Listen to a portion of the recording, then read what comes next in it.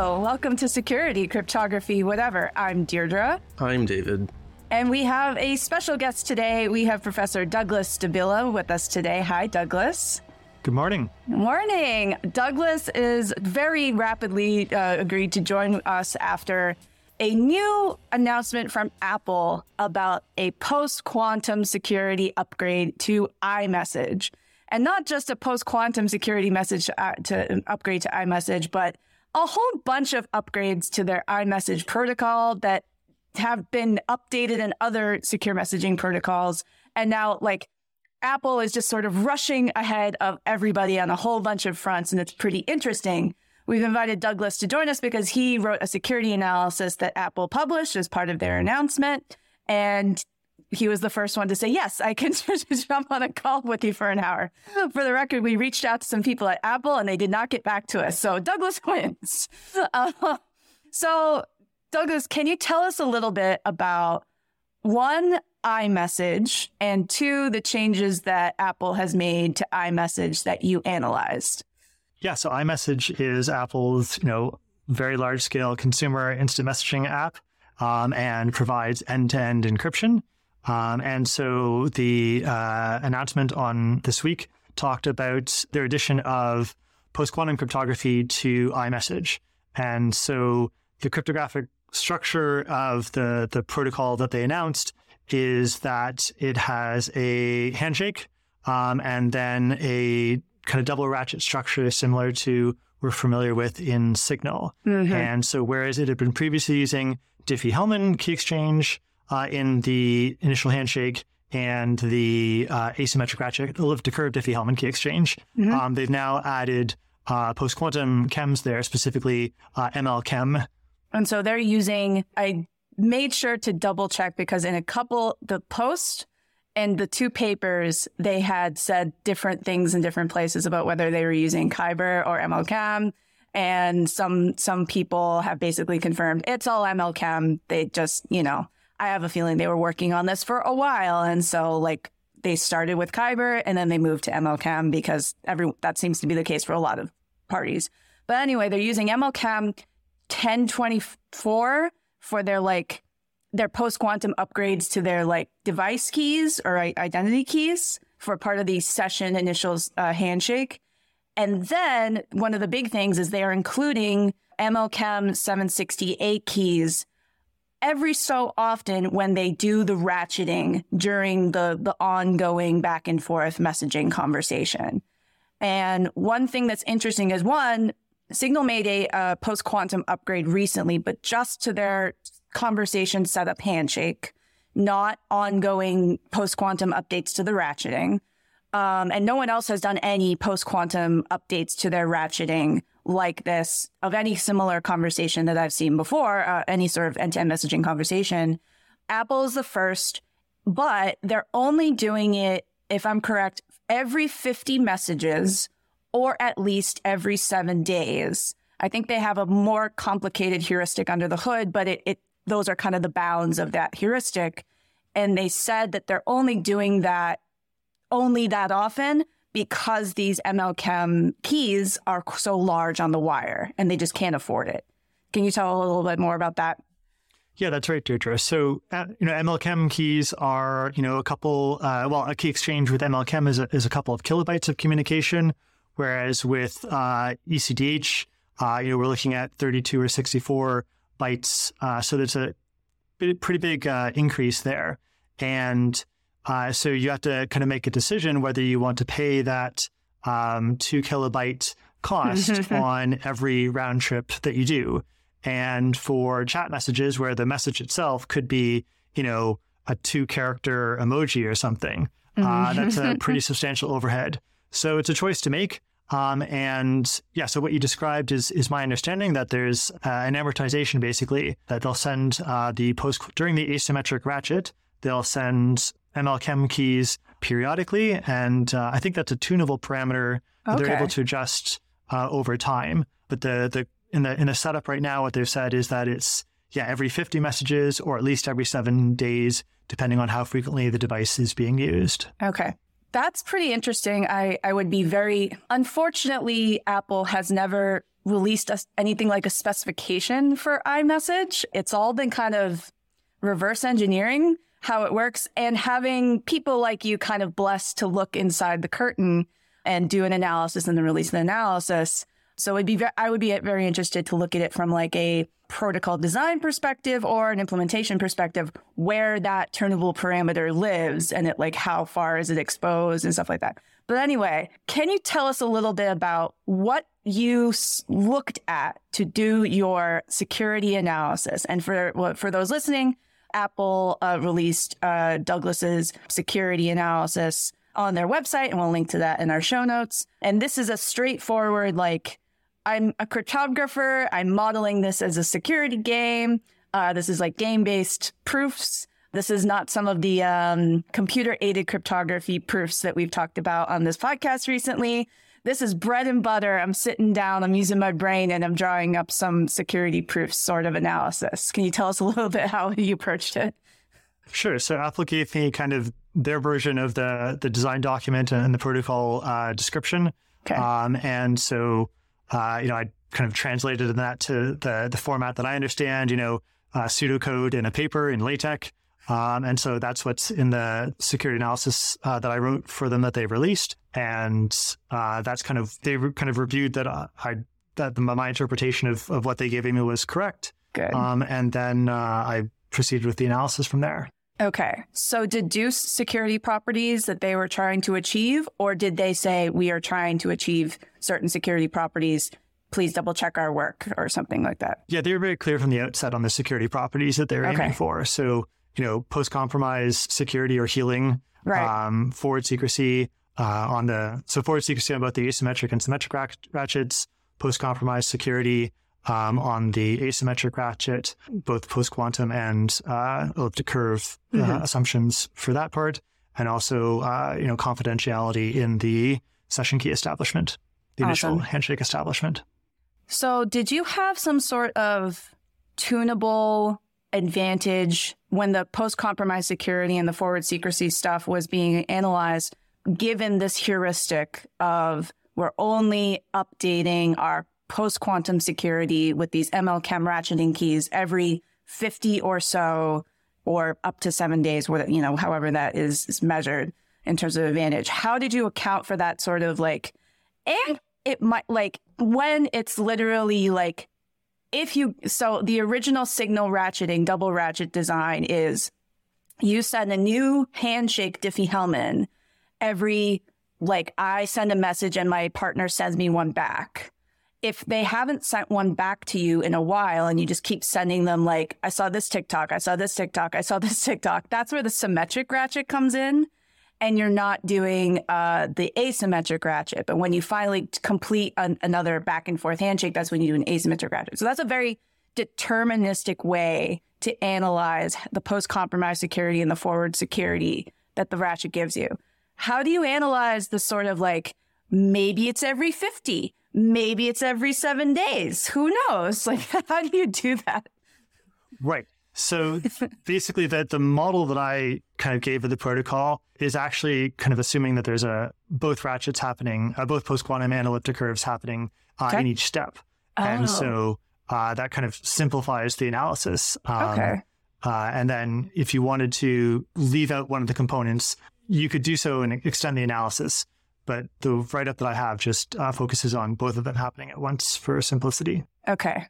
Both of them happening at once. So did you kind of give sort of a bound on if it at least happens every 50 messages, that means blah? Or am I asking the wrong question? No. So basically on the asymmetric ratchet, the analysis here is doing a post-quantum and elliptic curve exchange on every step of the asymmetric ratchet. Aha. Interesting. So your sort of analysis is the ideal when this tunable parameter is cranked up to, we don't care about no stinking badges. We're just going to send them all the time. Every time an asymmetric ratchet is appropriate. Right. So it sounds like, strictly speaking, what Apple is deploying, at least right now, and can be tunable later, is strictly below what you have analyzed in the paper. Yeah, I guess so. Okay. Okay. Because like I'm not aware of like a nice measurable advantage of an adversary of like, oh, we only do ratcheting every 50 handshakes and we only do ratcheting and it could be somewhere between 50 and like a million, like whatever. So I was very curious if you had like pioneered a new sort of analysis or something like that, but that makes it a lot more obvious. Yeah, you could do that. I think you'd have to kind of extend the key exchange model to maybe give the adversary the chance to control how frequent that happens. Okay. And that introduces like a whole lot of extra bookkeeping and state management into the security experiment. But you could do it. Yeah. Okay. By the way, how much time did you have to work on this? So they reached out to me kind of middle of last year to start looking at it. Okay. All right. So you had time. I'm just curious. One interesting thing is that the setup of the initial handshake has these 1024-bit MLCAM keys, which are the highest security parameter that's being published by the standard, which makes sense. If you're going to root your stuff, sure, why not? This is ostensibly a one-time thing unless you completely reset your session, your chat session or something like that. And then having something, the next step for these ephemeral, for these asymmetric ratcheting keys. One other thing that seems to jump out at me is that they explicitly call out that they're not doing any post-quantum authentication like signatures in this update. And this chimes with the PQ, the Signal PQ extended Diffie-Hellman update that they did. They also have the original Signal setup, and kind of similar with iMessage is you have an identity key pair or a device key pair that is associated with an identity. And you can both do that to do Diffie-Hellman, like, curve 25519 Diffie-Hellman. And then you can tweak that key pair and you can sign with it. And so if you're using what Signal uses, which is curve 25519, you can do this transformation and you can use a key pair to do the key exchange. And then you can use that same root of key material to sign with ed 25519 or something like that signature scheme. Apple uses the same thing. They're doing everything with P256, so it's ECDSA and stuff like that. But they ship their Apple devices with a key pair rooted in hardware. And so I completely understand why they're like, this is extremely valuable. We have a very, very trustworthy root of trust. Unfortunately, we can't go over to TSMC and just be like, just shove in MLChem roots of trust at the same time. Like that is way, way, way, way years away from them doing that. So they do the session setup. They do their, ECDH part of the session setup with P56. They do their MLCAM session setup with MLCAM 1024. But they're signing with their root of trust key pair for ECDSA, and they don't have an equivalent for the post-quantum stuff. Did I get anything wrong? Does that sound correct? I don't know about the hardware, the root of trust stuff, but yeah, you got the protocol description right as far as I know. Yeah. In their blog post, they were like, they mentioned a couple places where I'm just sort of like, oh, right. So my whole point of describing this is, one, they don't have post-quantum authentication stuff, which is just understandable. Like it's not a very... No one has that. Yeah, no. Yeah. Speaking of the guy who has to worry about this for the web PKI and his web browsers. But also that they have invested a lot into hardware optimization of like all of these things that are rooted in their secure enclave implementations, including P56, ECDSA, and, ECDH over P56 and stuff like that. And then they have this key material that's rooted in their devices. And they have this whole chain of trusted compute and trusted hardware, but it's all rooted in classical elliptic curve cryptography. And this other stuff, the new stuff, is all, I think, all in software, which makes sense.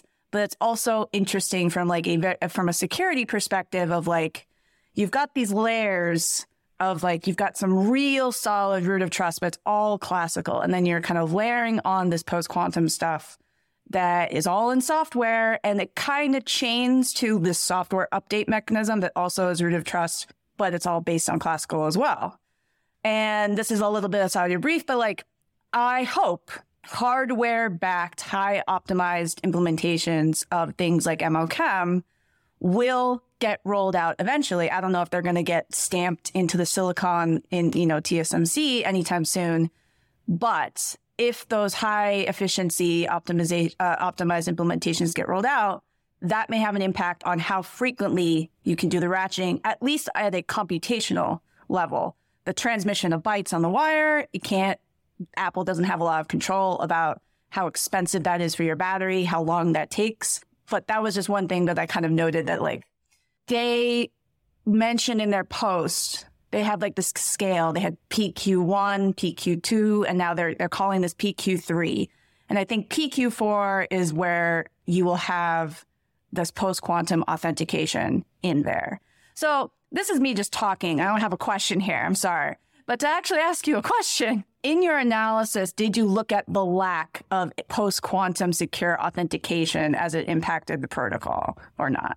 No, so that was kind of outside the brief. The design criteria were for post-quantum confidentiality, but not post-quantum authentication. So, I think you speak to a lot of reasons why adopters are, doing post-quantum confidentiality first. I think your example on the whole hardware stack and roots of trust kind of speaks to the magnitude of this transition. Yeah. That there's so many different pieces that have to come into play. And even, a company that, controls a large part of its stack still has to take its time to get all of those pieces in place. Mm-hmm. And I think obviously as well, post-quantum signature schemes are still developing a bit more than post-quantum chems are with the continued NIST signature scheme on-ramp. Yeah. So, and the need is maybe a little bit less pressing as well, because we don't have the same threat of store now, decrypt later attacks that we on authentication. That just doesn't make sense. Definitely. Completely understand, it is a problem that we will eventually have to solve, and all of our options at the moment don't seem very attractive, and yet we will eventually have to solve it. And it's not that we're putting it off. It's just that we get to focus on we've got some chems. All right. We have a tool set that we're all right with. We have a very pressing, currently facing us problem, because you can store everything that we're putting on the wire now and have been for years, and then just theoretically rifle through it when you've got a cryptographically relevant quantum computer come online and just point it at, your favorite thing and you're done. But it's not the problem doesn't go away anytime soon. So, okay, some of the other cool things that I'm going to ask you about, and I don't know if you actually have anything to say about them, but I'm going to ask you anyway. One of the things that has been a topic for people in the area like myself is how you do hybrid combinations, or whatever you want to call it, for these shared secrets or chem combiners or whatever you're combining. So in this case, this whole protocol is not a fully PQ protocol. This is a hybrid design, because they're keeping all this sort of elliptic curve based stuff that we talked about and adding this hybrid stuff, post-quantum stuff onto it. If it was just all post-quantum asymmetric primitives, we would just call it fully PQ. But technically, this is hybrid. And so when you're doing this hybrid stuff, you kind of got a range of options about how to smush the things together. Can you tell us a little bit about how they are combining the shared secret key agreement from classical and the shared secret key agreement from the post-quantum stuff and smushing it together and getting security out of it? Right. So in the iMessage PQ3 protocol, there, especially let's focus on, say, the asymmetric ratchet. Mm-hmm. So there's kind of 3 pieces of input keying material, or up to 3 pieces of input keying material. There's the chaining key from your previous stage or from the initial handshake. Mm-hmm. There's a new ephemeral Diffie-Hellman shared secret, and there's potentially a new MLChem post-quantum shared secret. Mm-hmm. And so from those 3 pieces of input keying material, we want to derive a new chaining key and from which we can derive the next stages and the next message keys. So the approach that they used was to kind of use HKDF extract, mm-hmm. Mm-hmm. Which is really just HMAC, a 2-input function, to smash those together. So they put one piece of keying material in the HMAC key input and the other piece of keying material in the HMAC message input. Mm-hmm. And so they do that once to accumulate together the chaining key and the ECDH shared secret, and then another time to accumulate that intermediate value with the post-quantum shared secret. Mm-hmm. And then from that result, then you apply HKDF expand as a PRF to expand out a bunch of keys from there. And in the HKDF expand slot, in the label, they have a ton of session contextual transcript material. And we love this. If you can afford to do it, if it's computationally affordable to you, just shoving everything public in your session handshake transcript in there is just like, we love that. And we love that because it means that you get the session independent stuff. No one can like swap a doodle your, encapsulated shared secret for another one. And like, if all these nice things come out of just shoving all that stuff in there. So I'm very happy. I'm very happy about that. Yeah, I'm a fan of, I'm of the philosophy to hash everything in if you can. So I was glad to see that. I think that in key exchange protocols, there's this trend for a bit of time trying to be clever and leave things out. And you can prove security, but it's a little bit more fragile, right? And you have to be careful and make sure if you change something or you move to a different model or a different primitive, you have to make sure that it really goes through properly. Whereas if you hash everything in, there's less risk. Yes. When we weren't sure if they were using Kyber, if they were using MLChem, they are using MLChem, blah, blah, blah. This would be quite relevant is that if you are changing the chem you use later because different chems have different binding properties to their encapsulation key, to the ciphertext, to, yada, yada, yada, about like how much guarantee you get from the shared secret that comes out the backside of your chem and how closely it's like, you cannot get this value if you use a different public key or if you use a different ciphertext or you have a different ciphertext. So the fact that they're binding all of the stuff into their KDF means that doesn't matter, that they have a lot more ability to swap those chems out because they're literally committing to everything related to that chem. And so it doesn't matter. They can change things around in a much more agile way, which seems to be a bit of it's agile. Crypto agility is coming back, but in a different context. It's kind of breaking my brain.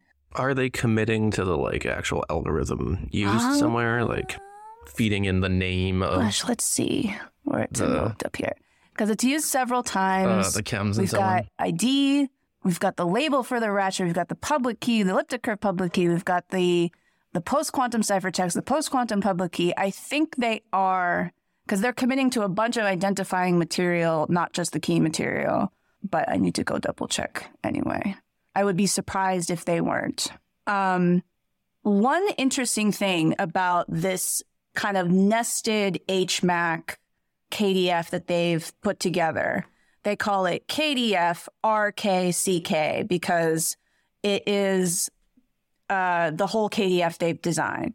They take the sort of root key, if you have a root key, you have this elliptic curve shared secret, you've got the chem shared secret, and you've got all this contextual session information. They call it SID.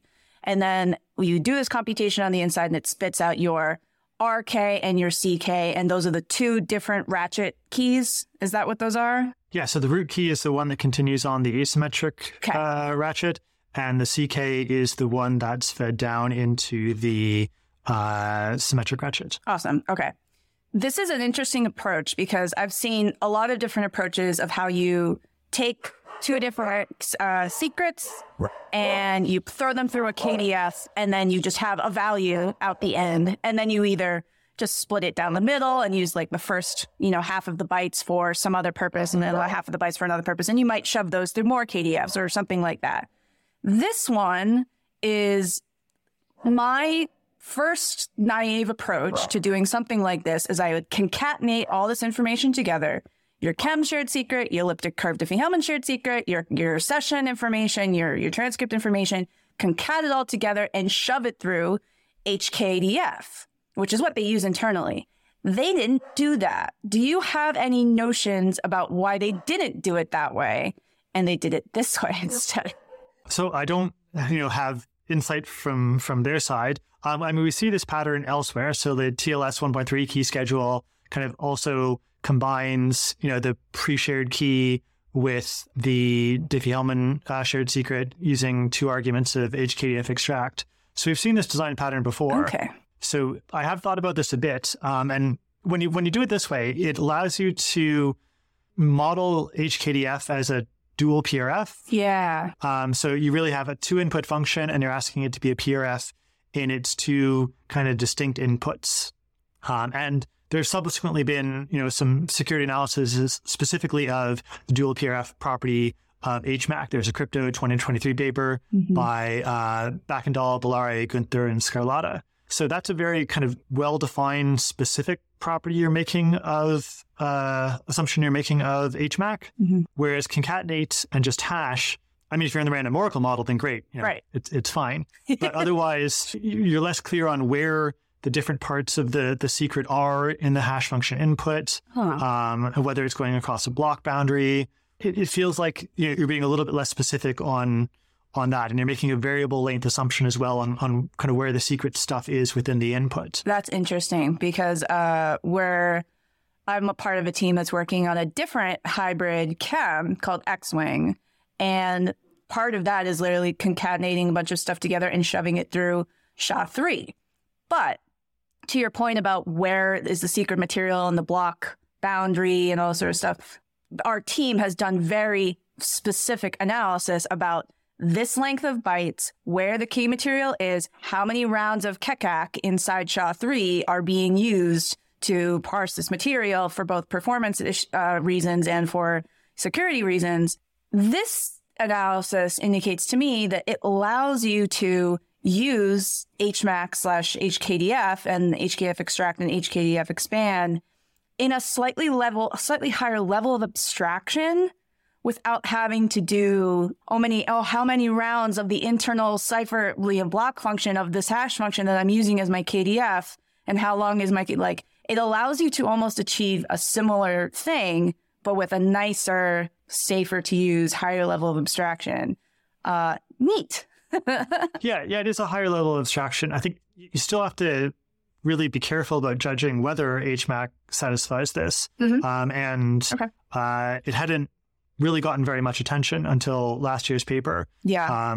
And the last year's paper that I mentioned from Crypto 2023, there are a lot of subtleties to it because HMAC does some interesting things and I can't remember all the details, but if the key is less than a certain length, then the key is used raw. If the key is longer than a certain length, it's hashed first. And there's a few extra little details in there. So it's a subtle analysis, and sometimes the lengths do matter. Okay. So there's a lot to be careful about here in how you do, the key derivation in dual PRFs and hybrid combiners. Okay. That's very good to know because there's a discussion about trying to make a draft about how to do hybrid chem combiners and recommend it to things like IETF. And I've had that paper on my sort of queue, but then I saw this in the Apple thing and I was like, oh, this is very relevant to my interest. And then I didn't detect that subtlety just from a cursory, just sort of this is neat. Maybe this is another option. Maybe we'll just try it like this. And it's okay, there are other subtleties to doing it this way too. Okay. Thank you. I need to read that. Okay. One thing that I noticed, or someone noticed when looking at this protocol update, is the lack of deniability in this update to iMessage. If I'm Apple, I don't think they care about deniability, but there are other very similar end-to-end encrypted messaging protocols like Signal that do seem to care about deniability. Can you tell us a little bit about what cryptographic deniability is and why some people care and why apparently Apple and iMessage don't care? So I can tell you what cryptographic deniability is. I can't tell you Sure. what Apple's opinion is on it. So cryptographic deniability is the idea that when you participate in a protocol exchange, that exchange should not produce any kind of output that can be transferred to another party and be used to verify something that occurred during the protocol execution. So either it can't be used to confirm that a particular party said something during a protocol execution or even participated in a protocol execution. And so kind of this dates back at least to the off-the-record messaging protocol, OTR, which is, in some sense an ancestor to many of our chat protocols today. And it had OTR had a form of cryptographic deniability because the two main things that gave it that were that it used Diffie-Hellman for authentication rather than signatures. And then from that shared secret, use MACs to authenticate messages. And so first off, either because it's a symmetric key in a MAC, either party could have generated a MAC tag. And so you can't prove that the other person said something. And then there are no signatures, so you kind of don't have that as well. And OTR, I think, even went so far as to release the MAC keys at the end of the conversation so that they could really, argue, hey, the key is out there. And in fact, if you download OTR, you get this tool to forge a transcript. So take it with a huge grain of salt. For me, we've come so far in the deployment of end-to-end messaging, end-to-end encrypted messaging protocols in the world where it's actually deployed by your WhatsApps or Facebooks and honestly, your wide scale signals. We've gone so far the other way, away from deniability. For example, Facebook released full support for end-to-end encrypted Facebook messaging chats. It used to be opt-in and now it's on by default. And they have a whole bunch of stuff that allows you to report a message to Facebook and for Facebook to authenticate that Facebook sent that message that was end-to-end encrypted, that they sent it, they couldn't read it, but now you are reporting the decrypted message and, a tag that was on the encrypted message to Facebook to be someone's being a dick to me or harassing me on Facebook Messenger. I'm reporting them to you. And Facebook has very explicitly put extra cryptographically safe, but extra stuff in here that's the opposite of deniability. It's someone sent something and we, Facebook, ferried it from point A to point B and someone received it and decrypted it. And now we are able to check all of those things. Who wants deniability except cypherpunks? I desperately want to see deniability tested in court at some point. I want a court case that has a forged OTR. Yeah, I've wondered about that too. And there are a couple things that I thought of that I wanted to mention about this.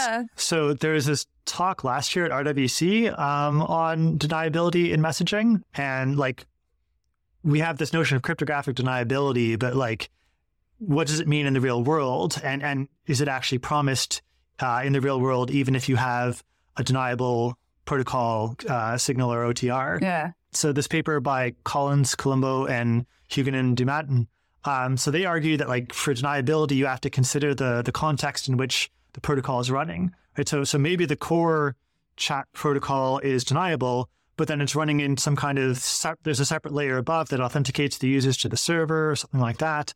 Right. So all of that could be undermining cryptographic deniability. And then, as David said, we have no idea how this would play out in a court, right? The legal system has, for centuries, had its own way of assessing credibility of evidence long before digital signatures were a possibility, right? In fact, there was a paper at S&P last year as well, touching on this question just a little bit. So some researchers from University of Maryland, they did this study where they had 1,200 users across 600 user studies, where they asked how non-expert users would perceive deniability of chat messages in a courtroom setting. So how likely are you to convict if you are told that if a cryptographer comes in and tells you that it's cryptographically deniable, or if you see that the chat program includes a function to edit the messages or tamper with screenshots or whatever. So I think we're starting to touch just a tiny bit on what deniability, cryptographic deniability really means, but I don't know really what it means. Okay, Deirdre, we're going to need you to do some crimes and then leave evidence in OTR, and then we'll create some forged transcripts and send you through the U.S. justice system and write a paper about it. Well, so one other thing on this. So we have seen like court cases where chat messages have been evidence. And I'm thinking, among others, of EncroChat in Europe, which was a chat program used by organized crime and so on. And, law enforcement infiltrated this and that evidence has been used in convictions and so on. And the chats there contain all kinds of corroborating evidence, like a selfie of someone holding a bag of cocaine or like someone, and I think this is true, someone holding a block of cheese, and you can see the fingerprints from their fingers holding the block, like that are in the picture, they're holding the block of cheese, right? Oh, so there's wow. all this corroborating evidence, regardless of the metadata of the chat. Oh, boy, yeah. Oh, God. I could see someone be like, oh, right, this is like a picture of my passport for backup, and then be like, but the transcript is deniable. It's just like, okay, all right. Yeah, it kind of reinforces, like, it's a cute cryptographic trick, but I think the end user demand for deniability has only decreased over time. But it seems funny that cryptographers are like, there's no deniability here? Oh, no. And I'm like, why would there be? But actually, on the other hand, Apple might be one of those parties that actually kind of is like, no, like nothing to see here. We're not going to like, we care about your privacy. We care about all this sort of stuff. They might be one of those parties that are like, yes, you cannot, but they're also just a large company. I don't know. The EU, just to rampantly speculate, the EU does care a lot about trust and safety and deniability, and trust and safety in general don't play nice with each other. I know there's nothing in your analysis, Douglas, about the padding that they added to iMessage, which is basically like a privacy win. I don't know if other messaging protocols have something similar, or if they're just sort of just doing the maximal padding by default anyway. But basically, this is like another way to avoid a completely different class of attack, which is just sort of like looking at the different sizes of the ciphertext on the wire to get some information about what's actually being encrypted. And so to counteract that, you use this, this is a padding heuristic, which literally makes it so that information that is being leaked by the size of the ciphertext on the wire is much, much, much smaller. Can you tell us a little bit about that?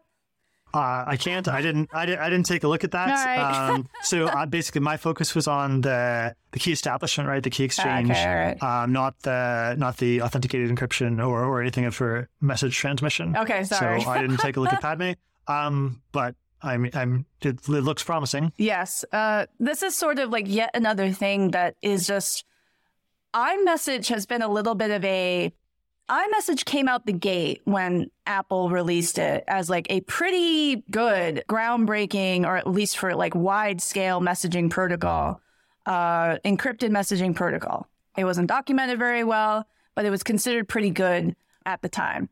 And then it's been kind of stagnant. People have analyzed it. People have had some breaks. They fixed some breaks and things like that. Signal has like screamed ahead. WhatsApp adapted Signal. WhatsApp's had their own advancements and then Signal has been an influence to a lot of end-to-end encryption protocols, not just messaging, in a lot of places. And iMessage has just been kind of plateaued, I would say. And then all of a sudden, they've got post-quantum, and they've got more post-quantum stuff than anyone else has. They've got this much better padding for privacy.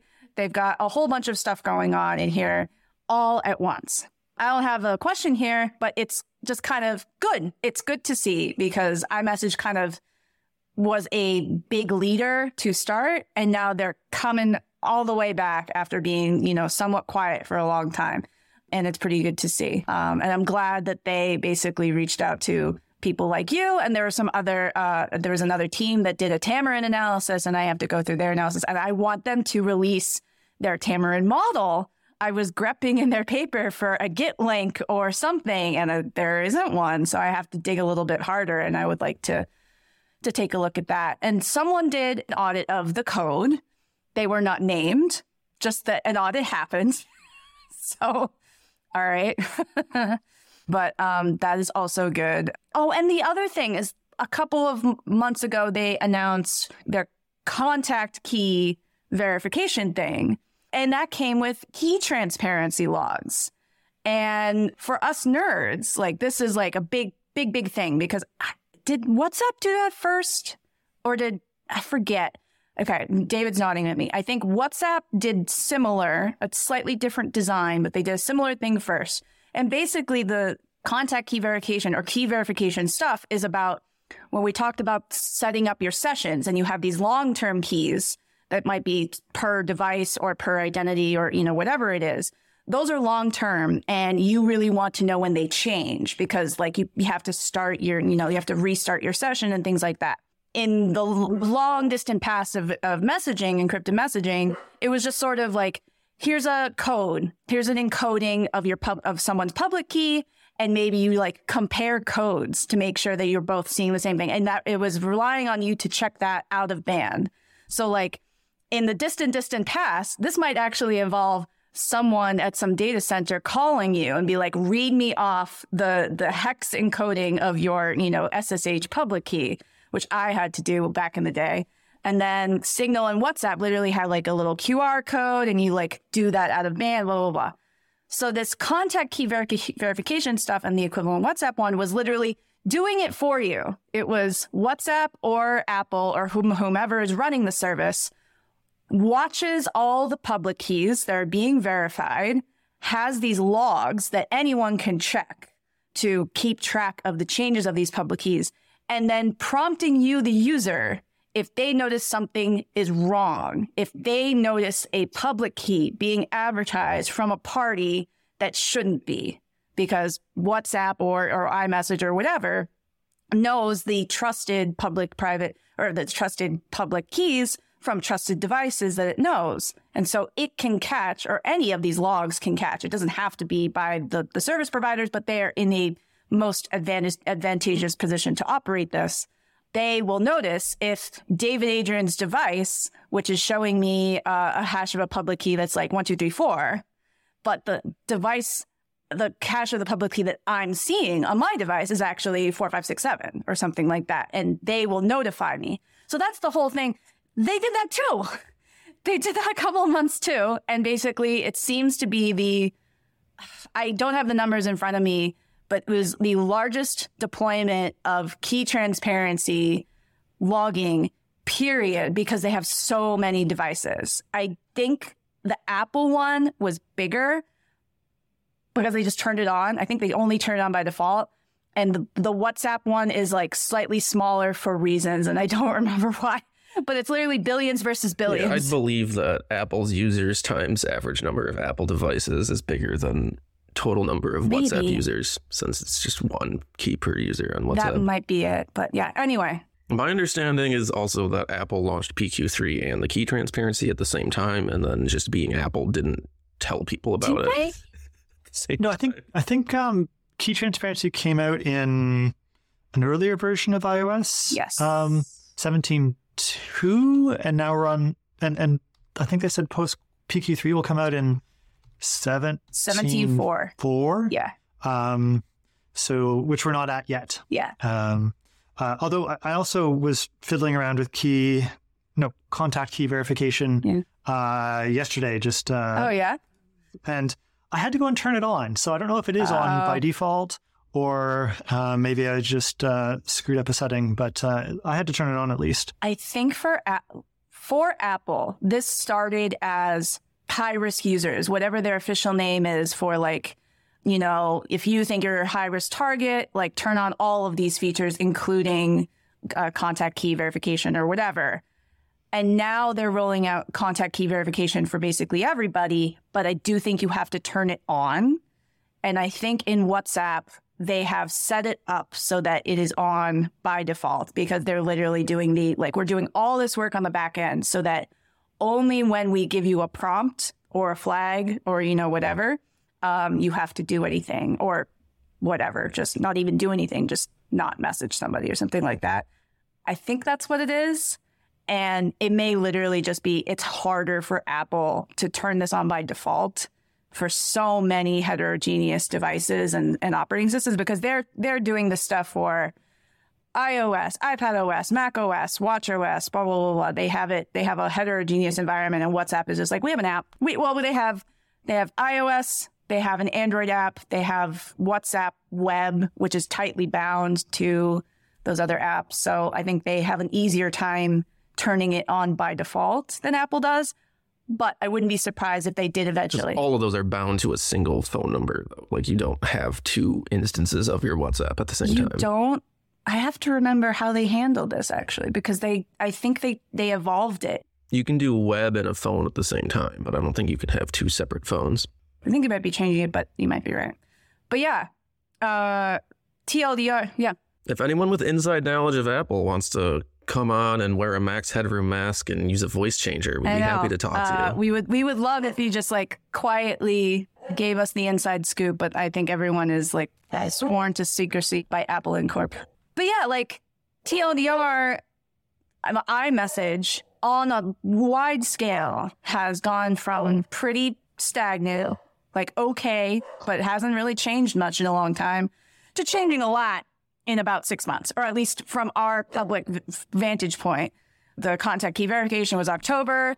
This is February. It's been a lot of awesome stuff being rolled out all in one go. It's very cool to see. And they're now at the front of the game in terms of the most post-quantum resistant end-to-end messaging protocol, because they're including these post-quantum ratchets. Not every asymmetric ratchet, but at all. No one else is doing that right now. No one else has deployed that to their users right now. So that's awesome. I'm trying to think if there's anything else we want to cover. Douglas. I looked at Signal's post-quantum extended Diffie-Hellman pretty closely. Have you looked at that significantly to be able to compare and contrast how iMessage does its post-quantum hybrid session setup versus the Signal version? Not the extra ratcheting stuff, just the setup of the session. Right. It's been a while since I looked at it, so I don't remember the full details of how it went. Right. So they have in the handshake, they're doing a post-quantum chem. I think they're just doing with ephemeral keys. They don't have long-term identity keys there? I think they do. So now, they do. Yeah. So now it's the post-quantum variant long-term key, the post-quantum pre-keys or whatever, and the classical long-term keys and the classical pre-keys, and they're all smushed up there together, I think. And yeah, all the pre-keys and all of that stuff are signed classically with the long-term classical ID keys. Right. So it looks like the PQXDH has a bunch of one-time post-quantum chem pre-keys, and then also a last resort one. Yes. That they call it if there are no more one-time ones available. Yes. And that last resort may be used repeatedly if they haven't refreshed the other pre-keys. But no identity keys in the post-quantum chem. So in iMessage PQ3, they don't have a long-term ML chem. They just have a strong session setup ML chem, but their ID key is still their hardware rooted elliptic key pair or something like that. Okay. I didn't pick up on that. That's cool. And actually they seem very similar except for the KDF. Yes, it looks like the Signal PQXDH key derivation function concatenates the 3 or 4 Diffie-Hellman shared secrets, and then also the post-quantum shared secret after that, and then runs that through the key derivation function itself, which is, it says HKDF, and I guess that would mean HKDF extract, and then there's an expand after that? Yeah, the standard, just one after the other. And I think the only other kind of note is that Signal's extended Diffie-Hellman gives these sort of implicit authentication things to this that I think the iMessage session setup doesn't have. So the iMessage session setup is signing a bunch of stuff with their ID key, or whatever, the transformed equivalent of their P56 ID key.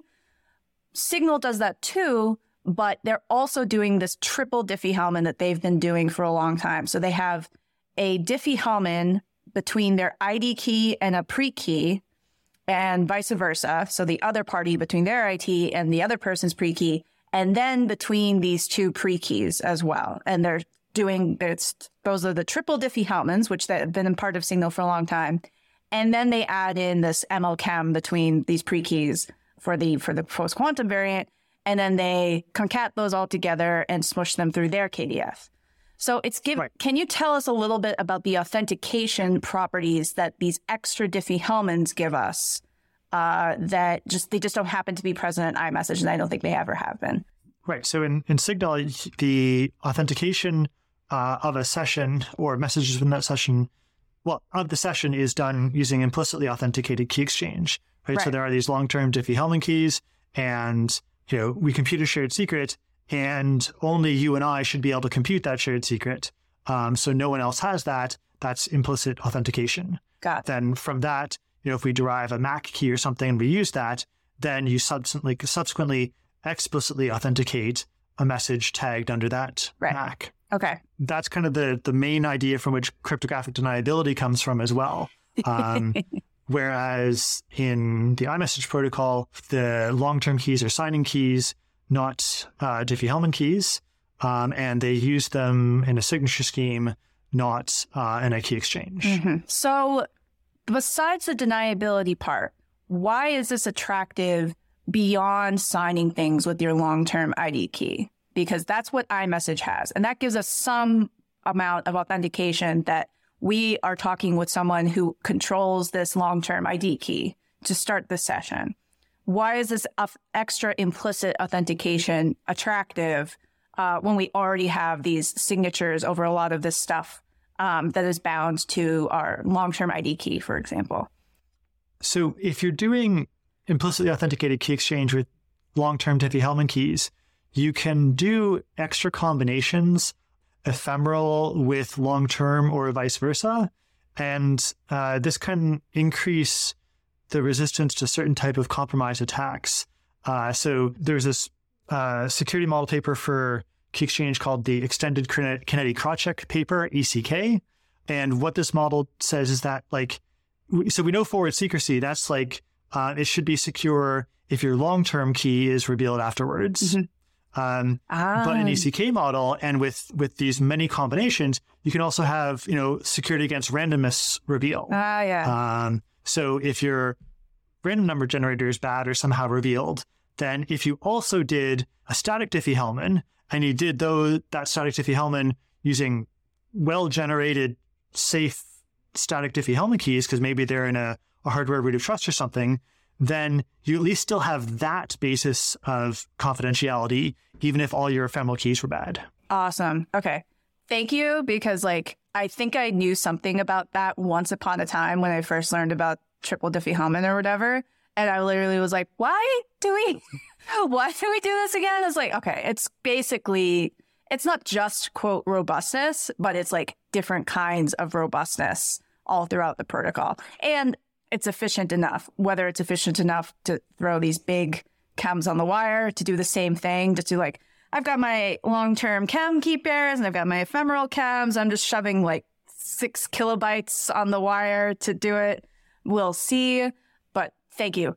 Yeah, and if you're really sensitive with bandwidth, there is one more benefit to doing chem-based authentication rather than signatures, is that, post-quantum chems are a little bit smaller than post-quantum signatures. Yeah. So you can save a little bit bandwidth, at least with our current post-quantum chems and our current post-quantum signatures. You could save a little bit of bandwidth with implicitly authenticated post-quantum key exchange rather than explicitly. Yeah. There's definitely some protocols that currently really rely on signatures, and I'm taking another look at them and be what if all chems? Oops, all chems. And I might talk to you more about that later. Douglas Stebila, thank you so much for joining us, and thank you for letting us ramble about things that you did not look at all, but try to answer our questions anyway. Yes, thank you very much. Thank you. Security, Cryptography, Whatever is a side project from Deirdre Codley, Thomas Tachek, and David Adrian. Our editor is Nettie Smith. You can find the podcast online at SCWPod and securitycryptography.whatever.com, and the hosts online at Durham Crestolum, at TQPF, and at David Adrian. You can buy merch at merch.securitycryptography.whatever.com. If you like the pod, give us a 5-star review on Apple Podcasts or wherever you rate your favorite podcasts. Thank you for listening.